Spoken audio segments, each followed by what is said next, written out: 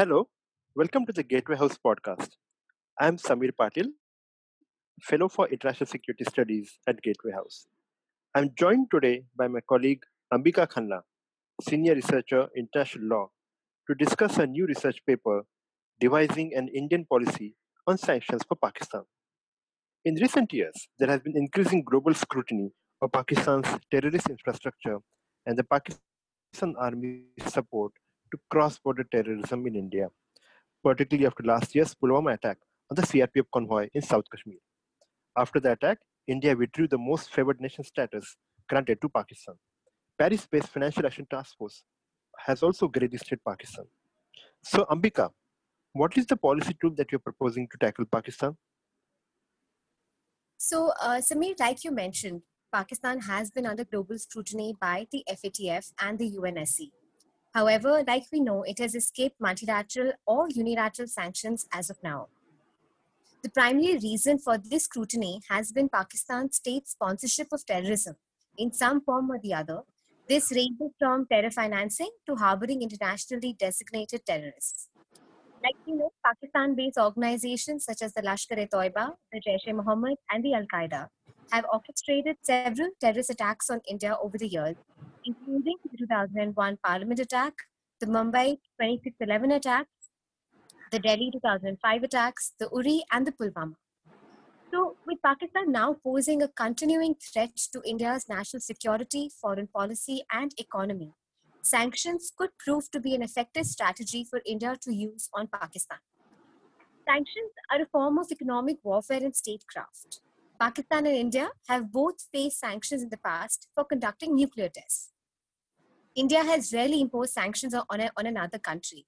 A recent example, like you mentioned, was India imposing sanctions on Pakistan by withdrawing the MFN status granted to Pakistan and the imposition of a 200% custom duty on Pakistan origin goods after the 2019 Pulwama attack in Kashmir. Pakistan too has imposed sanctions on India after its revocation of Article 370, which granted special status to Kashmir. It imposed sanctions on India, which included a ban on trade, closing down its airspace, as well as discontinuing postal mail. Finally, while designing a sanctions regime for Pakistan, we must remember that unlike other countries, Pakistan's military plays a crucial role in its economy, beyond national security, and now also in governance, including holding high-level posts in the government. Thanks, Ambika. And I think the last bit about Pakistan Army's role in the Pakistan economy is really important one because that becomes really the focus for this kind of an effort. So, in India, do we have some kind of a framework to impose these kind of sanctions?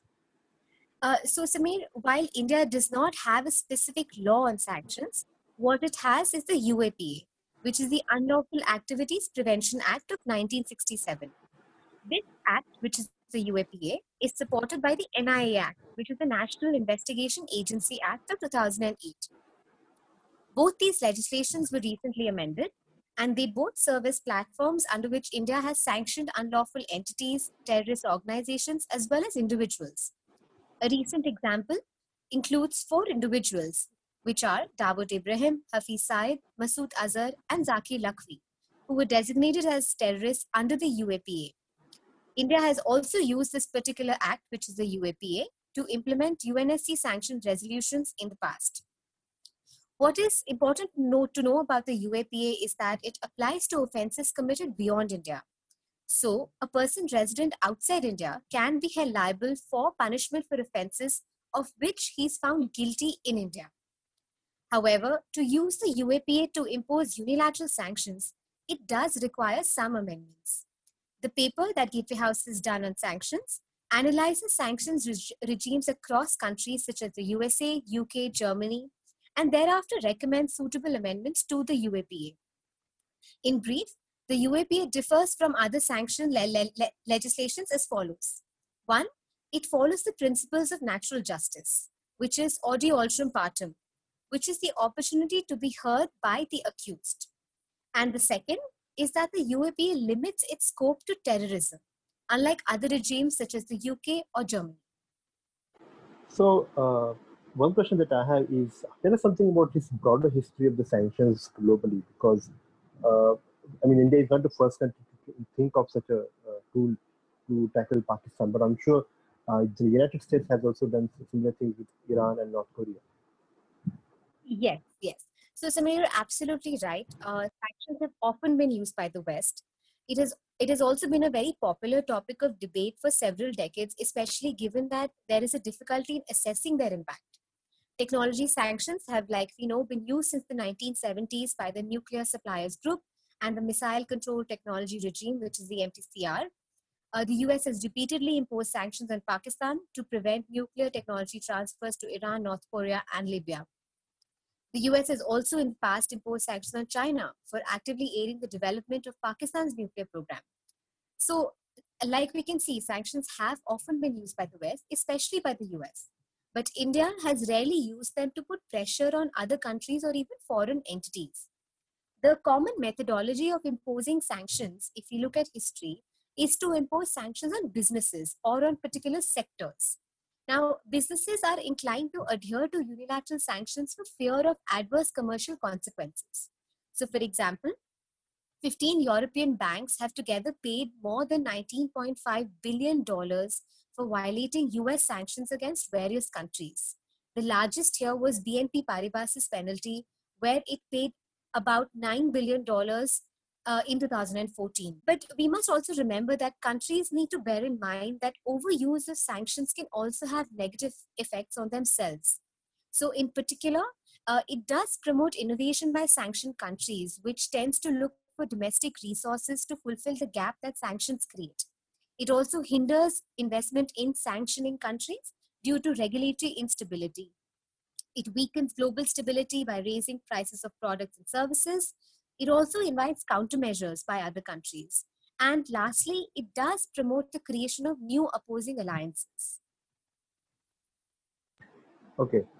So one final question, coming back to Pakistan. Uh, India has a very limited role in Pakistani economy. Also, the bilateral trade is also very limited. So, how do you see the sanctions regime working in case of Pakistan? Yes, Samir, you're absolutely right. The bilateral trade and the cross border trade between India and Pakistan is very minimal, while the informal trade, like we know, thrives and is valued at about $4 billion. As for direct investments, there are very few Indian companies that have made inroads in Pakistan directly.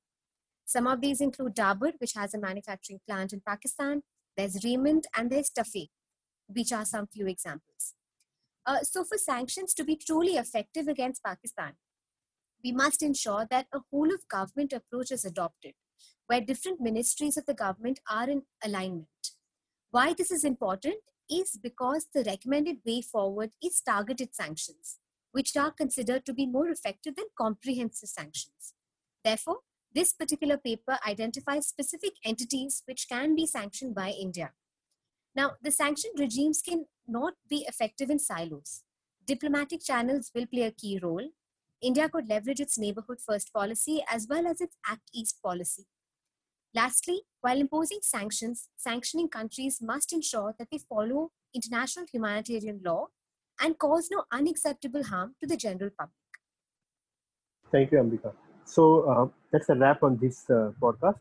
Ambika's paper is available on our website www.gatewayhouse.in. Please join us for the next podcast. Thank you.